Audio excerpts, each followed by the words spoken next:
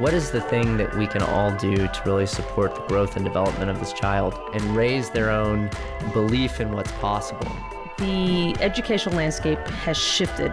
The social mobility is very segregated. Therefore, politically, the same thing is happening. The decisions you make around that child's education are of paramount importance. What can we do that would make educators' lives better? How do we make change that you can see in the classroom? They don't have summers off. They're not on a break. Most of the time that kids are not in school, teachers are still working. To impact our urban public schools, to impact the life of a child. We really wanted to elevate the profile of our city, as well as elevate the opportunities that exist in education here. I'm Jen Maestas, and you're listening to Miss Education. Hey guys, it's Jen. I'm so glad you joined us today because I have my really great friend Sukh here. Hey Sukh. Is that how we're starting? Yeah. How are you? I'm good. How are you? Good. I'm sitting here with my good friend Sukh right across from me, and I'm going to let her do a little intro, but I just want to say first that I am so excited that we're sitting down to talk about this for lots of different reasons, but I will get into all of them after you say hello. Hi, everyone. I'm really excited to be here today. I feel like I should have had like an intro music coming in and there's going to be some kind of live introduction, but I'm really excited to talk to you, Jen. I know. Well, we talk to each other all the time, but I'm excited that we're doing it here in front of these microphones, right? Like it's different. It feels funny. It's made easier with the wine, which is why I insist that everybody who comes into the store must drink wine with me or watch me drink wine. So thank you, and thank you for the wine. And today I just was going to talk to you a little bit about the work that we've been doing together and some of the themes in education that have bubbled to the surface. So why don't we start? I know this is different from the outline, but let's start with how you and I got connected. Yeah. So I really clearly remember you and I were sitting in a room with my previous boss, Joel Harris, and your husband, Carlos Maestas. And Carlos was going to work on some videos for us. We were asking him to do some videos for 2 schools that we were working with. And he was like, you know what, you guys need to meet my wife. She's an amazing principal, works for SAISD, and has got some really cool ideas. And so that's how we first met. Yeah. And so he comes to me and he's like, Jen, you have to meet these people. I'm like, Carlos, I don't have time for this crap. I'm running a school. Like, I'm not meeting anybody anywhere for anything. And then, I don't know, a little tiny bit of time went by and I actually decided that I was going to randomly stop being a full-time principal and work for Key Ideas as an education director, because we were already crossing paths so much. So then I did go to a meeting. And I remember that day too, because I was actually really nervous because it was out of my routine. Like I don't take meetings. People come to me because they're angry. Yeah. like they're mad about whatever, lunch was late and 12 kids didn't eat today or something, you know? So walking into a conference room with people who are not going to necessarily be talking about everyday school business stuff was actually really intimidating. Yeah. Yeah, completely. And Carlos will tell you that behind the scenes, I was pissed. Like just that I didn't feel comfortable, and that also he was dragging me into a conversation that was pretty far developed. Like he had a strong relationship with everybody at the table. So I was like, oh, I have no idea how this is going to go. And then I sat down and we started talking and you were like, I just love your passion. I just love you. But you said it after I talked like for a solid 3 minutes, which to me felt like really random, nervous banter. So when you said it, I was like, well, I just love you too. Let's figure this out. And now Carlos makes fun of me because he always tells me that you told him that you liked Carlos, but you love me. I do. I know. I love you too. But, you know, thank you, Carlos, because you did bring Jen Maestas into my life. So you are good Carlos. for something. You get the credit on this one. Actually, see, that's probably a very regular routine between Carlos and I. Like, he makes me do something I really don't want to do, and then I end up loving it. I love it. I know. It's kind of annoying, but it's true. Well, I mean, you brought us a brilliant idea. That day is when you told us about San Antonio Leaders and Teachers, which is SALT, and an organization that I get to be a proud board member of. So here we are, almost a year and a half later. Mm-hmm. And Suk is one of our board members. She's officially a salty bee. Yes. And so me and Jenny and Veronica were so excited that you decided to join our forces. I do think girls run the world. For sure. Even if sometimes that's behind the scenes. Mm-hmm. I do believe that we're the people who are actually making shit happen. Absolutely. Regularly. So that's my belief system. Red wine and coffee. So that's how you and I connected. Yeah. But how did you end up in San Antonio and in the field of education? Because you didn't start out here and you didn't start out in education, right? Yeah. So tell us. So I'm a first-generation American.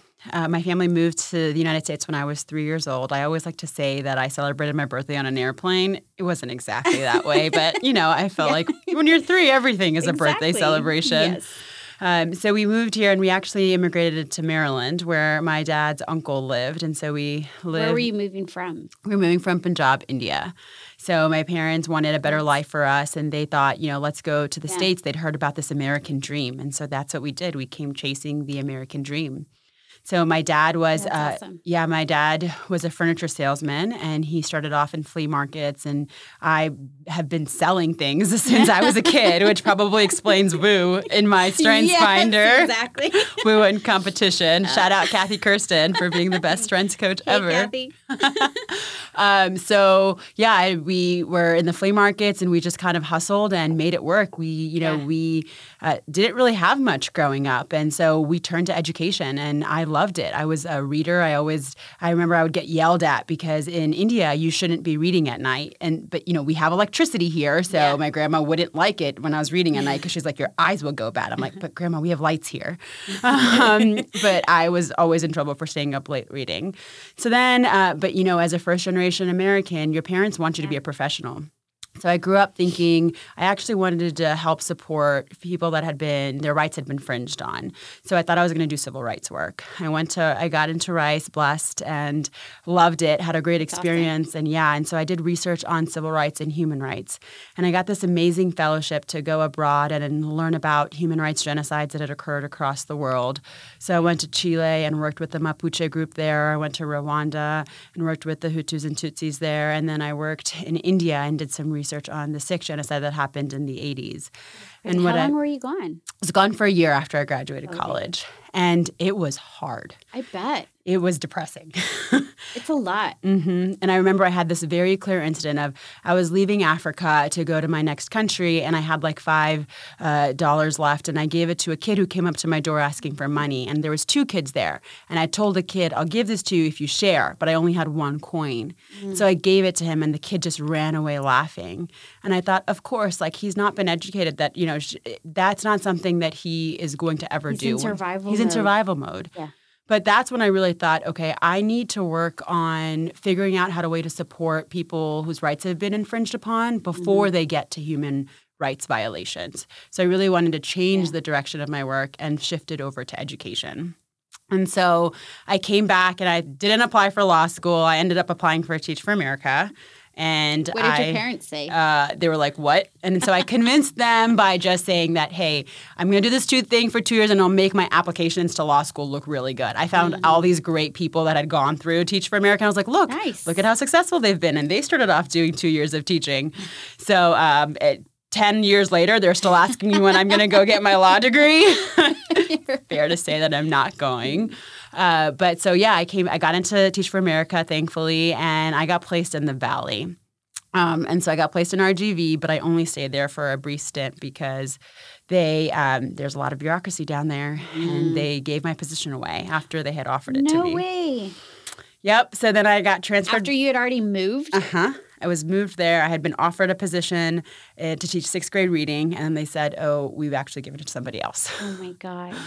So I got transferred up to Houston, where I worked at HISD, and that's where I spent most of my education career. I was there for 7 years, and I taught middle school English and middle school math, and then I was You are a brave soul. They say you have to be crazy to teach middle school, for right? Sure, yes. And so, that's when I really realized that I was lucky to have made it out of the education system, that even though we grew up with not very much, that I got lucky and we shouldn't have to rely on luck to be able to make it. And not all kids can bootstrap and get out. And so I wanted to create a more equitable system. And so as I was getting my MBA at Rice through this amazing program, which I hope I'm sending positive energy in the world that someone brings it back. Yes. But the Rice Educational Entrepreneurship Program was the best professional development I've ever got in my life. And it trains school leaders to think more like CEOs. That's cool. So then I use those skills. I didn't know that. And it no longer exists.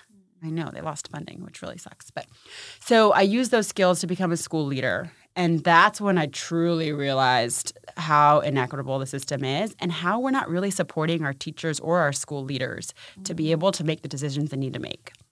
So then how I moved to San Antonio was I went to Cuba. And so I went to Cuba one year because I love to travel. And I had gone with a friend who went to business school with me. And he knew all these people in San Antonio because he had moved. And so we went and he said, hey, you should come to San Antonio. There's lots of great stuff happening in education. You'll really love it. And I thought, okay, well, if you see any opportunities that come my way. And so he sent me the job at CEP and him and between my two friends, Doug Dawson and Seth Rao, 3 months later, I was in San Antonio. That's very cool. Mm-hmm. How long have you been here now? So it's been almost 3 years since I've been here. Nice. Yeah, and I'll never forget Joel Harris, who was interviewing me for the role, convinced me to come to San Antonio because he told me he was running. He took our first interview call running, and he was like, I'm running through nature. There's trees and there's water. And I'm like, what? There's no trees and water in San Antonio? There's lots. There are. There's lots. Yep. Cool. Yeah. That was a long-winded answer to your question. No, I loved it because I learned a bunch of stuff I didn't already know. That's crazy. See, I learned something every day from you. Mm-hmm. Your title at CEP is what? My title at CEP is Senior Director of Seat Investments. So I fund furniture. So when I heard that the first time, I was like, what the hell does that mean? Like the director of seats? I mean, when I was the assistant principal, I knew my job was butts, budgets, and books. I didn't know that existed anywhere outside of lunch.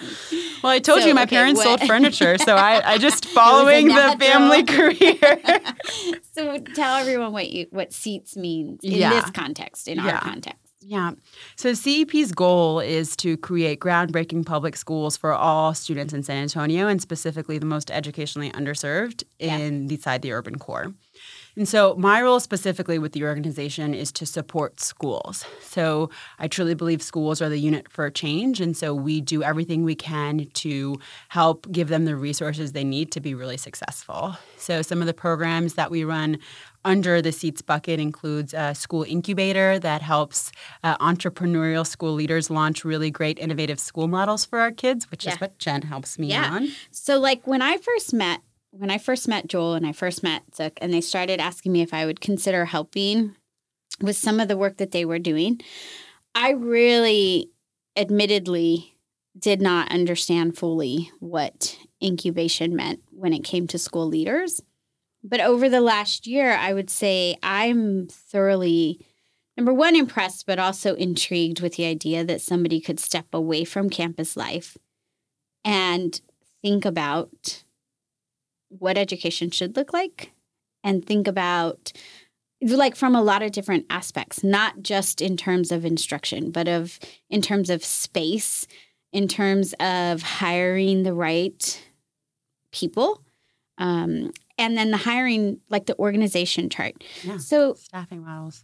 I spent 17 years in a system that I am very committed to. I am not ashamed of the work I did in the system that I spent my career in.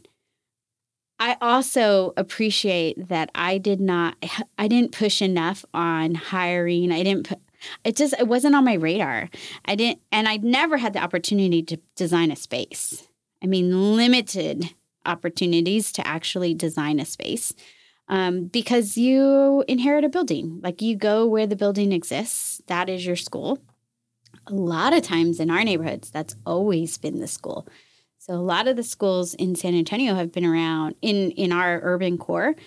I mean, they've been around, 100 plus years, like literally 100 plus years. And through those 100 years, obviously the buildings have evolved, but they all kind of have a standard format. Like, this is what school looks like. And I've never really taken the time to think through, like, does this building actually function in a way that supports the things I'm trying to accomplish? Same with hiring. I mean, like, typically you ascend through the ranks of teachers and teacher leadership to an administrative position. And then you go to a school that's already established and you are walking into a staff and you're walking into a student body. Even then, it's not total creation. So I've said a lot of times in the last year and a half, I never would have considered myself a creative. I consider my husband a creative. But now, having spent a year outside of an actual school building, I think I'm realizing actually we are super creative. We're making all kinds of innovative decisions on the fly because we have to make do with what we have. But also, in an incubating space, you can make those decisions and be like, you can think of anything and test it and see if that would work. Yeah. So anyway, that was a long tangent, but I didn't understand what incubation meant. Yeah. So, you know, what's interesting is if you look at any other professional industry in this country, if you look at hospitals, for example, surgeons are no longer using the same tools or methods that they used 100 years ago on patients today, right? Thank God. Yeah, thank gosh. It's like drastically changed. Yet if you look at the way schools are structured, it is starkly similar to how things were done 60 years ago, when what was required of kids, what was required of adults was completely different. And yet we're not doing anything to change the models that we're offering for our students. And the reason is not fast enough anyway, and not right? fast enough, right. Thank you. Not fast enough.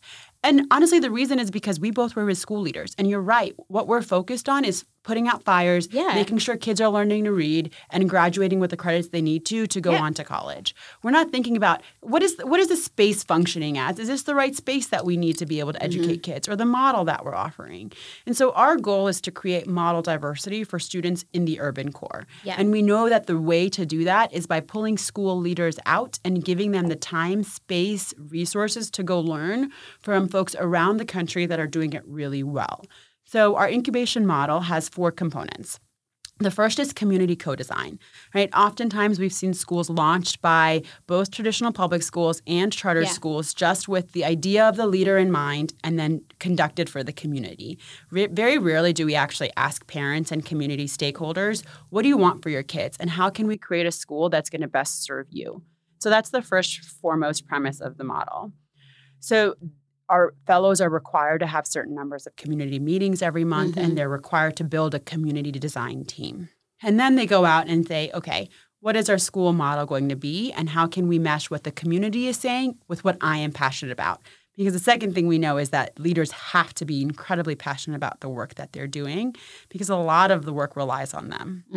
The second part of the model for incubation is helping instructional leaders getting really strong on finance and operations. So some of the things that you mentioned that we don't push back on is because as leaders, we know instruction. We rose through the ranks by being a really great teacher, by being a really great coach. We didn't really rise through the ranks because we knew how to manage a budget or like knew which facility is going to be served best for our kids. But we want to provide those resources for the leader because those decisions can make a really big impact on student learning. So we need to help support leaders to be able to get acquainted with that. And the third thing we focus on is governance. So we do believe that to run a long-term sustainable school, you need to have a governing board that will be there focused just on your school and help you be strong, focused on data. So we help you build a nonprofit board that will be focused just on your school. And then the last thing we do for incubation is help you actually get authorized. So someone, whether it's a traditional school district or the state, needs to authorize you to say, yes, this model is viable, you've done the right diligence, and it's a good model that the community wants, so we will let you run your school. So those are the 4 components that we work on. Yeah. So, and you've been working on this now. This is going to be the 3rd cycle, right? Yeah, so we're entering our 3rd cycle of recruitment, which is crazy to think that this program has been around for that long. It is crazy because I had like literally no idea that this was happening. And I would never pride myself on being in the know because I actually think I'm kind of ignorant on a lot of By the way, I'm things. talking to Miss Education, saying I she's would not in the know. I would never pride myself on being in the know. There are big things that I miss. And a lot of what I felt like I missed out on was because I was really working out on what was right in front of me. I didn't invest a lot of time elsewhere. It was like when I was at work, it was about work. And when I'm at home, it's about my kids and my husband and my dog and my cat, of course. So I had literally no idea that this was even, not that it was happening in San Antonio, that it was happening, period, like across the nation. Because this is not an idea that was born in San Antonio. No. So I actually, when I first said that, so the reason why I actually created the incubation program, because I tried to apply for a school and I failed. So I was running a school while I was in HISD, and I thought I really wanted to bring blended learning to Texas. There's not a lot of school models that offer fully incorporated blended learning at that point, which was 6 years ago. Now there's a lot of great folks like Raise Your Hand Texas does this entire program on blended learning. I'm so excited. I'm going to go to that training next week. Yeah. I'm super excited about it. I can't wait to hear what you learn. And so I wanted to bring this model, kind of like Summit Public Schools, to Texas. And I tried to apply for this school, and I was working with one of my partners, Doug, and we failed because we were both running full-time jobs. I was running a school. You can't actually do the work of developing and designing a school model while you're running another one or maintaining because there are full-time actually a lot of people who are paying close attention to what new schools should look like, and they are the people who are going to authorize you. Which I also feel is a misconception, or at least one that I had, was that if you applied for a charter, you got the charter, right? Yeah. But having now gone through a year of this process with CEP, but also sitting on the board of the Gathering Place, I recognize that it's actually harder than people would assume. The process and the application itself are monstrous. It's huge. It's a 300-page application to the state of Texas. Texas is nationally the hardest state to get authorized in because it's such a rigorous process. Like, no longer are the days where you can just submit an application and get a charter, right? So we are trying to make sure we're doing right by kids, at least the state is. So I thought, okay, if I really feel like this is a gap, because there's no one in Texas right now that had been doing an incubator, so if this is a gap, where can we learn from that? Who is doing it around the country that's doing it well? So I went and visited all of the major incubators around the country. I got to go to New Orleans and visit with 4.0 schools. I got to go to Denver and visit with Moonshot. I got to go to Indianapolis and visit with Mind Trust and many others, and basically took all of the things that they were doing and said, all right, these are the best practices that I see that are successful. One, we've got to start really early with folks because most people aren't thinking about redesigning schools. No. So we've got to do early pipeline work to make sure, most importantly, we're equitable, because a lot of times the people that have had access to these opportunities previously are people that come from privilege, and we want to make sure we're keeping it open to women and people of color. So we have goals around equity, but in order to do that, we've got to plan really early. We also make sure that we're, like I mentioned, we're focusing with the community, and it's not like a helicopter-in strategy for launching a school. And then third, and we're making sure that we are really investing in talented instructional leaders, right? We want folks that have had experience and not just someone that had taught for 2 years and tried to go launch a school. Yeah. Which is hard. Which is really hard. It's really hard work. It's really hard work. Yeah. It's amazing work. It's so fulfilling. And when you get to see these schools get off the ground, you see all that hard work, that actually the efforts just start, because then you're going to actually start teaching kids. But to think it takes like 3 years to even get to the point where you can start serving students is crazy. I mean, you have to be there's a really resolute dedication in a person if they are going to stick something out for 3 years with absolutely no outcomes for those 3 years. Like in terms of like student output, because you have no students, you don't have a staff. It's just you and us. Yeah. So, what this is the reason why I think incubator programs are so important. Like, Jen has been coaching our fellows this year and has done an amazing job. And they'll tell you that they needed her because they'll get stuck and they need someone to bounce ideas off of. But since we fund their salaries for the year, because we don't expect people to be independently wealthy. Right. Yeah. Like, I'll just take a year off to do this. No big deal. Yeah. But then you need someone to be able to help think through things with you and brainstorm and strategize and say, okay, which curriculum is best if I'm really trying to focus on a feminist curricula? Yeah, I know, which is a perfect segue because we talked a little bit about how some of the ideas that people incubate are born out of frustrations with things they've experienced, either in the system or around the system.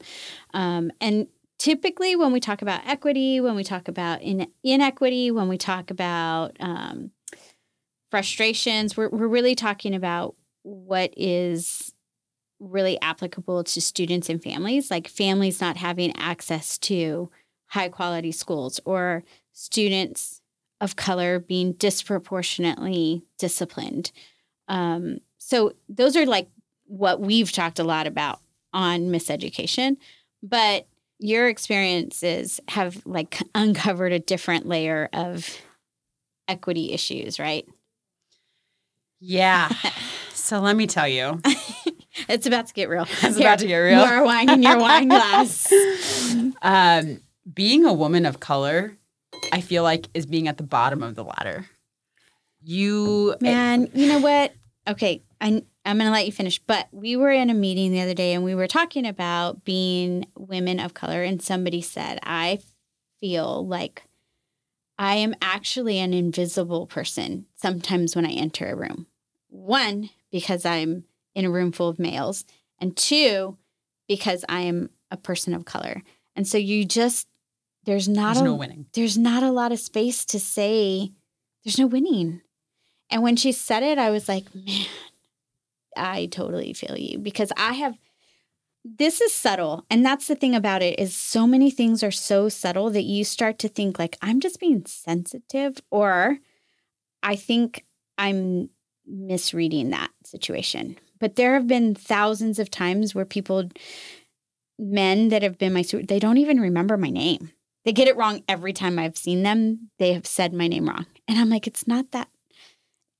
Jennifer is a very common name. Yeah.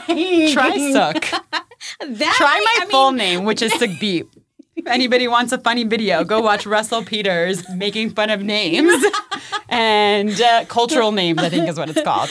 You're going to kick out of it. I just resonated with her because I was like, no, I get it. You know, I don't show up enough, I guess, in their own mind to be memorable. Yeah. Which is crazy. Yeah. So what's craziest to me is when I was in schools, I didn't notice it. Because when you go to a school building, if you look around, majority of the people, at least in classrooms, that are leading classrooms are women. Mm-hmm. And ideally, if we're doing the system right, there are women that look like the people that we're trying to serve or people of color. But then as you slowly start to ascend. Yeah. Then you notice, wait, where are the women going? They're slowly decreasing in percentages to the point where nationally there's only about 18% of women who are superintendents. When the majority in the nation? In the nation. In the entire nation, 18% of the superintendents are women. As of 2018, which is the study I just read. And yet majority of teachers in classrooms are women. So what is happening? Why are we not supporting our women to actually get to the highest levels of power in making decisions within a district? And the same is true for school board members. And inversely, why are there not more men teachers? Exactly. If you're getting to be superintendents, why isn't there a higher percentage of males that are actually in classrooms, which we know is also very important It is very important. Especially for kids of color, especially for students from low-income communities. So I noticed that mostly when I left the school building. I left the school building and I came to CEP and I walked into a room and I said, wow, I'm the only woman and generally the only person of color in the room. And I felt like I had to be different. Yeah. I had to make my voice louder. I had to constantly justify what I was saying and just to make it valid. Mm-hmm.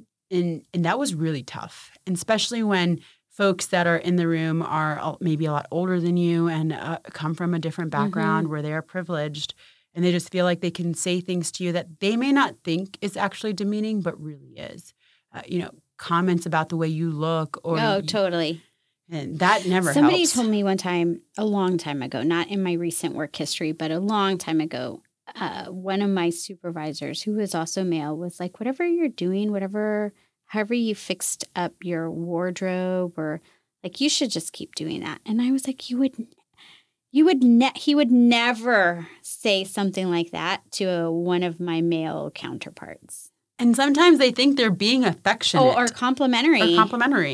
Like, don't take this the wrong way. We love that pretty smile of yours. It's so nice to see you around, which is like, great, but do you love my brain? Because it's pretty badass too. Exactly. Yes, ma'am. So, and interestingly, it continues to come up in every single space I've been in. You know, I was fortunate enough to be in LSA last year, and we were in places where I hadn't had the opportunity to be in, meeting with politicians and elected officials. And I had multiple elected officials ignore me at a table once, not even asked to shake my hand because they were worried about how they would pronounce my name, and not look at me during the conversation or address my questions. And it's subliminal, or they think it's subliminal, but it's really affecting the person who's sitting there, and you just don't feel like you have a voice at the table. And then we've continued to see it even with our fellowships. Like, we've done a really good job of trying to be equitable in who we're bringing on. And yet the people that are authorizing them, or the people in power, are still just speaking of them as if they are inexperienced or don't have the right experience. Yes. Or they couldn't handle all of the work. That it's just too much heavy of a load for... And they're just worried. It's like the pobrecita mindset that Patty Radel always talks about, but with women. You know what it is? Yes. And it's also like, it's my job to protect you from this burden. But if I am signing up for the burden, I don't need you to intervene on my behalf. Don't try to carry it for me when I said I would do it. You wouldn't. I just don't think that would happen if it were the other way around.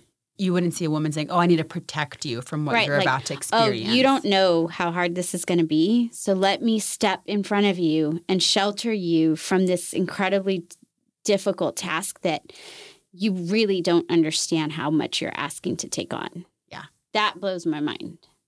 It's and crazy. It makes me crazy. Yeah. And so I don't know what the future lies for us, but I do know that San Antonio has a lot of work to do around gender discrimination and making sure that we are equitably treating men and women so that everyone has an equal voice at the table and an equal access to making change or being the change makers, which is not currently the case. I'm so glad to see our city council now. I know. We are shifting that way for sure. And that's because Latinas and women of color are actually fighting the fight. And you know, we have organizations like Latina Leadership Institute. Yeah. So we are pushing that way, which I think is great. I do too. I always get nervous when people start talking about running for office because I'm like, never in my life have I ever had the ambition to do anything remotely close to that. But there's a certain amount of righteous anger that wells up that makes you say, like, I don't care what my ambition was. This is just not okay. So if I have to step outside my comfort zone to do something that shows up somewhere, then I guess what are we left to do? I mean, I absolutely agree. And I've been thinking a lot about, like, how do we create the biggest change for women in education and the biggest change for women in the city? I mean, you know, we have networks, we have support systems, but we also know that kids can't be what they can't see. Right. So if you don't see a woman in power, a woman as president, you won't be able to believe or dream that you can be a woman as president. The U.S. women's soccer team is like a perfect example of this last year. I'm a huge sports fan. And so I love their commercial of I believe. You're more than a fan. I know. I would never, that term does not do it justice. So shout out to She Unit, which is our all-female football squad in San Antonio. We actually call ourselves La She Unit now because we are the She Unit. And our logo is pretty San Antonio based as well. But yeah, we play football in San Antonio Sports and Social Club and play competitively across the state, and we're all-female squad. Yes, ma'am. Anywho, so we have to think more about who we are being rather than just what we are doing. And so if we need to be people that folks can look up to and little girls can say, oh, yeah, I can be president one day. Yeah, for sure. This is a big issue for me. And it's not that it hasn't always been a big issue for me, but it's especially I do feel it, especially so. Maybe it's because I'm in my middle age years now that I am like, what the hell? Where are the people? Where are all my people? Yeah. Like we all started out in one place and there were a lot of us. And now I'm like, where are my people around me? I live in a city where the minority is the majority, but we're not the ones controlling a lot of what's happening, especially now because I am a mom again to a little girl. It makes me even more aware. And my boys are old enough to like be dating people, which is, I mean, like in the fake sense of dating, not like dating, but like They're teenagers. So it also is, I listen to what they're saying about the kinds of people they are interested in, and it makes me pause and say, like, what have I shown them? Where are they headed? And like, how am I gonna set an example for Elise later when she comes up against, like, she's really aware of supposed to be wearing skirts. Like, mommy, I'm supposed to wear a skirt. Well, why? I don't understand. Who told you that? Like, it's highlighted for me now where I'm like, who told you that you're supposed to do anything? Yeah. Or she'll say, like, I don't want that one. It's blue. Blue is for boys. And I'm like, how is this happening? Because it's not coming from me. Oh, for so sure. where is it coming from? These little gender stereotypes that I'm just more cognizant of because I'm older now or because I'm a mom now. I don't know. It's just on my radar it's like all the societal time. indoctrination, right? Like if a girl plays sports, she must be interested in other girls because there's Right, no other exactly. reason why she could be an athlete. There are these mindsets that we have to work really hard to break. And until we actually have people that are actively breaking them or trying to break the glass, it's going to continue on for generations. We don't want that for our kids. I don't want that for anybody. I don't want that for me. Me either. I don't want to be told I can't do something. This is so... I want to choose not to do stuff. For sure. Someone told me that the more as men get older and get wiser and get greater degrees and more money, they become more exciting for girls. Like they become more appealing. Uh-huh. And as girls or as women get older and get more degrees and have more professional accreditations and more money, they become less appealing for men because it's like a power struggle, which is crazy. But that is, yeah. Not good. Not good. For me. Men. Come on. Who needs them? Come on. I just got through reading the book Becoming by Michelle Obama. Oh, yeah. Oh my gosh. She is my hero. I want to read that. I haven't read it yet. It's amazing. And she was just as capable of an attorney as Barack was. She was super qualified. She did so many great She'll always things. be my president. I know, for sure. For real. Yes. I love it. Instead of she will always be my president. For real, because she did so many great things in using just her position as first lady when she could have easily just said, I'm just going to be a socialite. But and everything she did in her life, people discredited it saying, she only got there because of who she was married to. But no, that was out of her own credibility. Mm-hmm. And it takes a real humble human to know that that's what's being said. But I'm still going to work really hard to change outcomes for kids and for the healthcare industry. But that's what I meant when I said earlier, like, I do think women run the world, even if it is behind the scenes, and that I'm glad there are people who aren't okay with that and are coming forward and saying, no, we're not only, it's not going to be behind the scenes anymore. Like, I'm going to take my place right here alongside all of these other people who are doing this work. But I also recognize that there are many women who say, you know what? I know the effect I can have right where I am, regardless of the limelight or what other people's assumptions of my work might be. It's so funny that you say that because I do vision boards every year. And on my vision board from last year was, it's not about the position. It's about what you do with the position and how you are a leader just from where you are sitting. Just where you are. Mm-hmm. Just where you are. Because there are a lot of us. Yeah.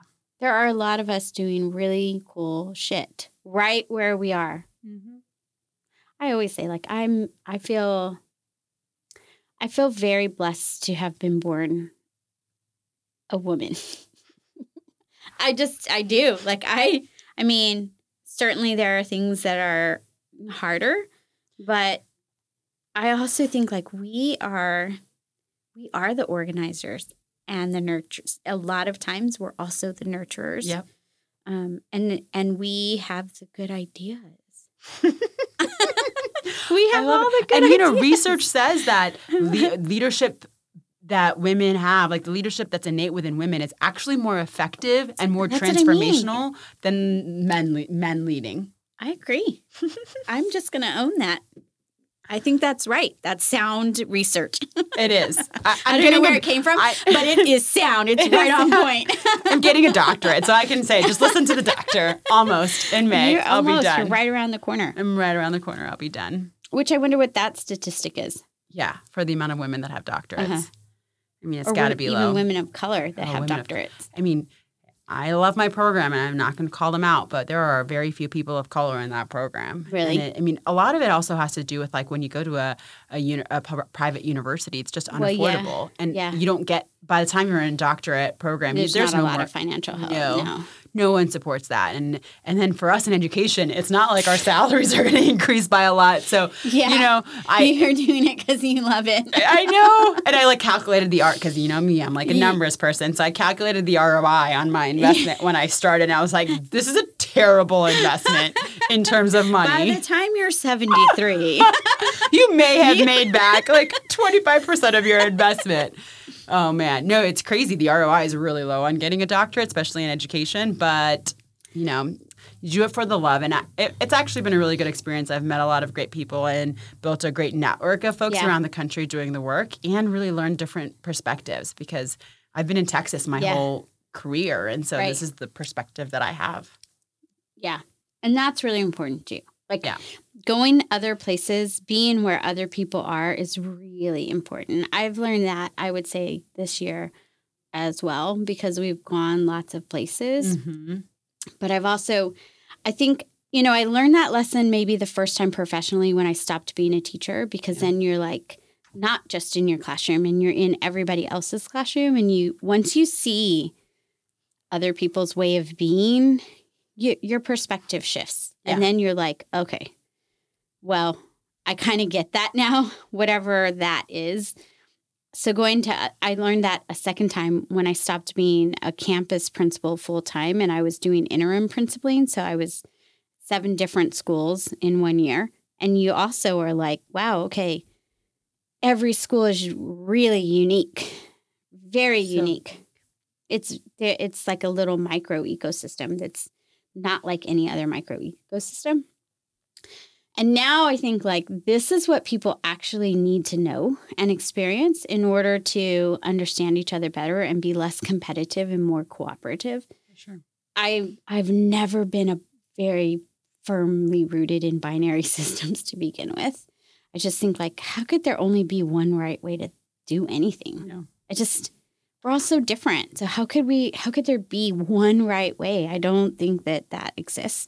But going and seeing other places, then you really are like, well, that worked for them, you know? And you're not biased toward this is the way things should be happening. There's not a should be. There's no it's should. Just, there's no should. There's Tracy not a Goss should be. Should be says, there's no way things should be. Really? Yeah. I agree with that. Although I would say I get caught up in, like, that should never have happened. And I can get kind of preachy about it. So I would say I'm practicing there is no should be. Mm-hmm. I do think, like, sometimes I'm like, that should not have happened that way. Yeah. This is fun. We could keep going forever. What did we not, if you had a magic wand, like if you could just like, I'm going to change this, and you just wave your magic wand and it's different. What's the thing? Wingardium Leviosa. What's the thing?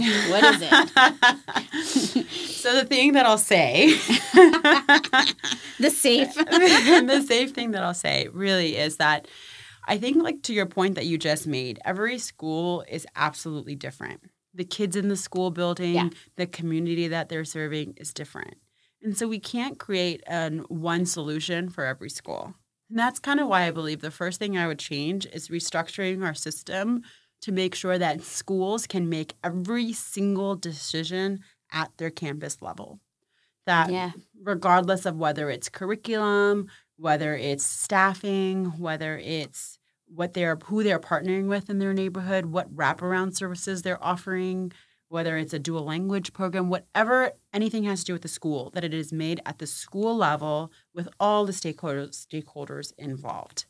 I get that people will argue that that's not really financially feasible or sustainable, but if it's magic, it's magic. It's magic. So that's true. I don't have to think about anything else. You don't have to think about anything else. If that's the magic, that's the magic, right? If I could wave the magic wand, I would say communities build schools in partnership with educators who are passionate about serving their kids. And together, there is a beautiful model that's developed on the ground that only they control, and they get to serve all the kids that they can serve within their community and folks that want to come in and experience that community as well. Yes.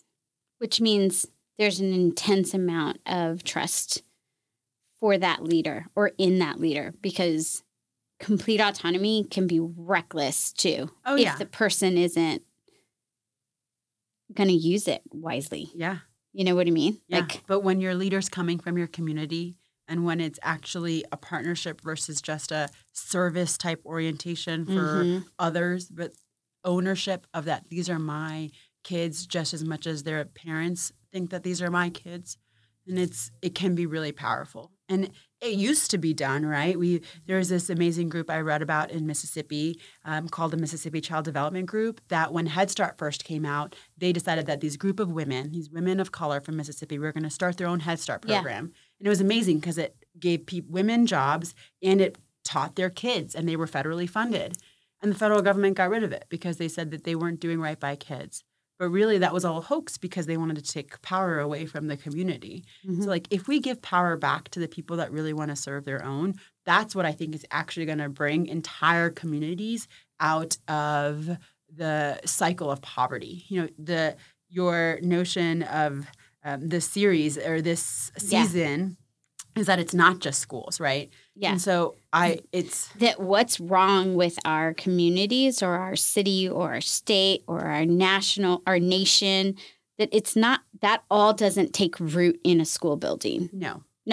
But we kind of act like it does. Yeah. Like we act like everything is falling to shambles because kids are unprepared to enter into the real world because schools are not doing what they're supposed to be doing. No. And my pushback on that is always like, we're one slice of the pie. But, you know, if you take a step back and you think like even somebody who has access to all of the best teachers, leaders, and academics, but doesn't have great health care or doesn't have enough food or doesn't sleep enough at night, they're still not going to be the best prepared person to enter into any kind of work environment. I absolutely agree. And I always say schools can be the unit of change.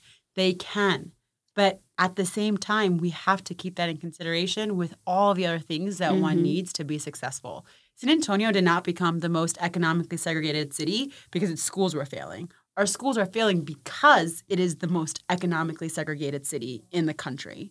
And so we have to be able to figure out a way to solve that problem. Like food deserts on the west side, right, are a huge reason why 78207 is and it's so not easy. poverty-stricken. Like it's not an easy task because it's been so long that people have a real root in their communities. And so it's a careful balance between dismantling segregation and encouraging gentrification, right? For sure. That is a fine, delicate balance, you know, to prevent displacement while bringing in economic development. That's hard. These are not hard. These are not easy things. These are not quick fixes. These are not. And a school leader and school teachers, they can't lead the front on all of those things. Right. Not alone. Definitely not alone. And it doesn't help when resources are tied just to the community, just to property taxes, right? Why are we still using a funding formula that ties school district boundaries, property taxes to their facilities? It's the reason why we have the buildings that we do and the resources that are inequitable.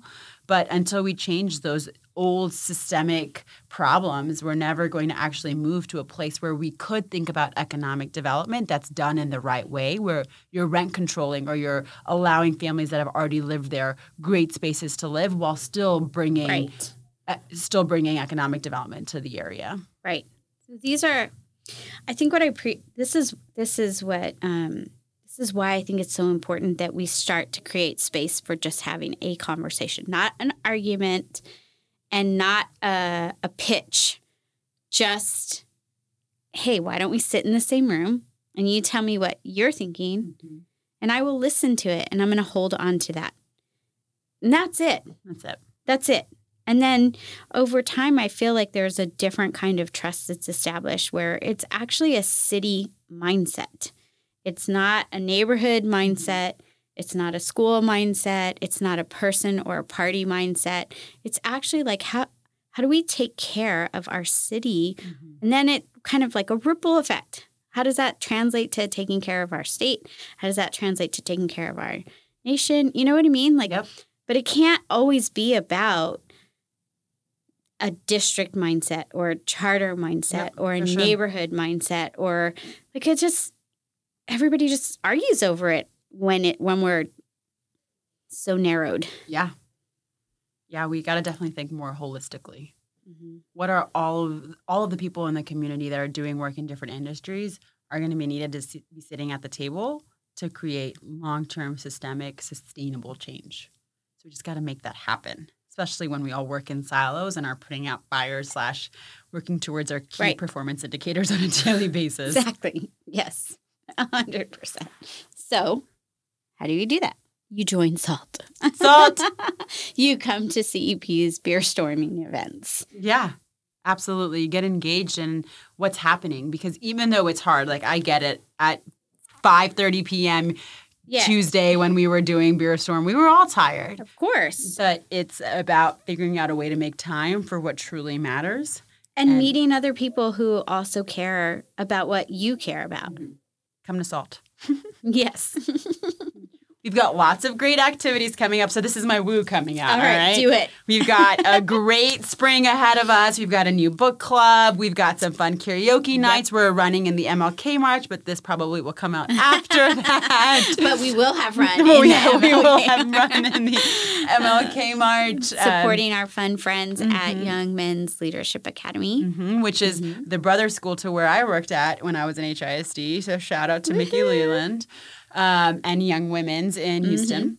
And so we've got lots of fun stuff coming up for SALT. And I want to do another school crawl in the spring. I think school crawl went really well.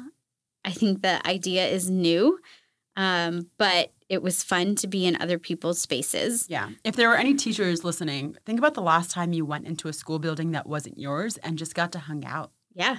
And just look at their bulletin boards and get great ideas. Look at their cafeteria and look at their behavior management system that's posted by their door, you know? Like, it's really kind of fun. Yeah, it's like Pinterest, but in real life. Yeah, exactly. So be on the lookout for that. We have lots of stuff happening. And then we have some info sessions and anytime. So how do people find you? So people can find me on Instagram or Twitter. My handle is @thesooklife, although I have to say my Twitter is kind of meek. Or, reach out to me on the City Education website. CityEducationPartners.org is our website. And we would love to connect, talk more about all the programs that we have to offer, or just get to know each other. We always want to meet people. We're happy to come visit your school. Oh, yeah. We're school junkies, basically. Junkies. If any school leaders are out there that are willing to open their doors to fellow school leaders looking to learn, please, please, please reach out because we need to create a culture of collaboration. We're just there to get best practices that you've worked your butt off creating. And we will brag on you, too. Oh, yeah, for sure. We will definitely brag on you. Like we're going to go visiting Jennifer at Fox Tech. Yes, we are. Hey, Jen. Hey, and I heard such great things about the campus and how high you guys are performing. So we really want to see what's happening. And last year, locally, we also went to go visit ALA. We went to visit YWLA. So lots of great campuses. Yep. We went to Bowdoin. We went to IDEA Monterey Park. Mm-hmm. Yeah, we are all about school visits. Yeah. Just for fun. Just for fun. We don't really have an agenda. I just want to go hang out and see what everybody's doing so we can appreciate you and celebrate the work that's happening in our city. Because one thing we know for sure is that teachers and educators are not celebrated as much as they need to be. Not even a little bit. Yeah, I just wrote a paper that's probably not going to get published, but on teachers as professionals. And, we want teachers to be professionals. We want them to have the autonomy to do great things and negotiate great salaries for themselves because they're doing the hard work. Yep. So thank you so much for sitting down to talk to me today. Thanks, Jen. I love you. I love you too. I'm Jen Maestas, and you're listening to Miss Education.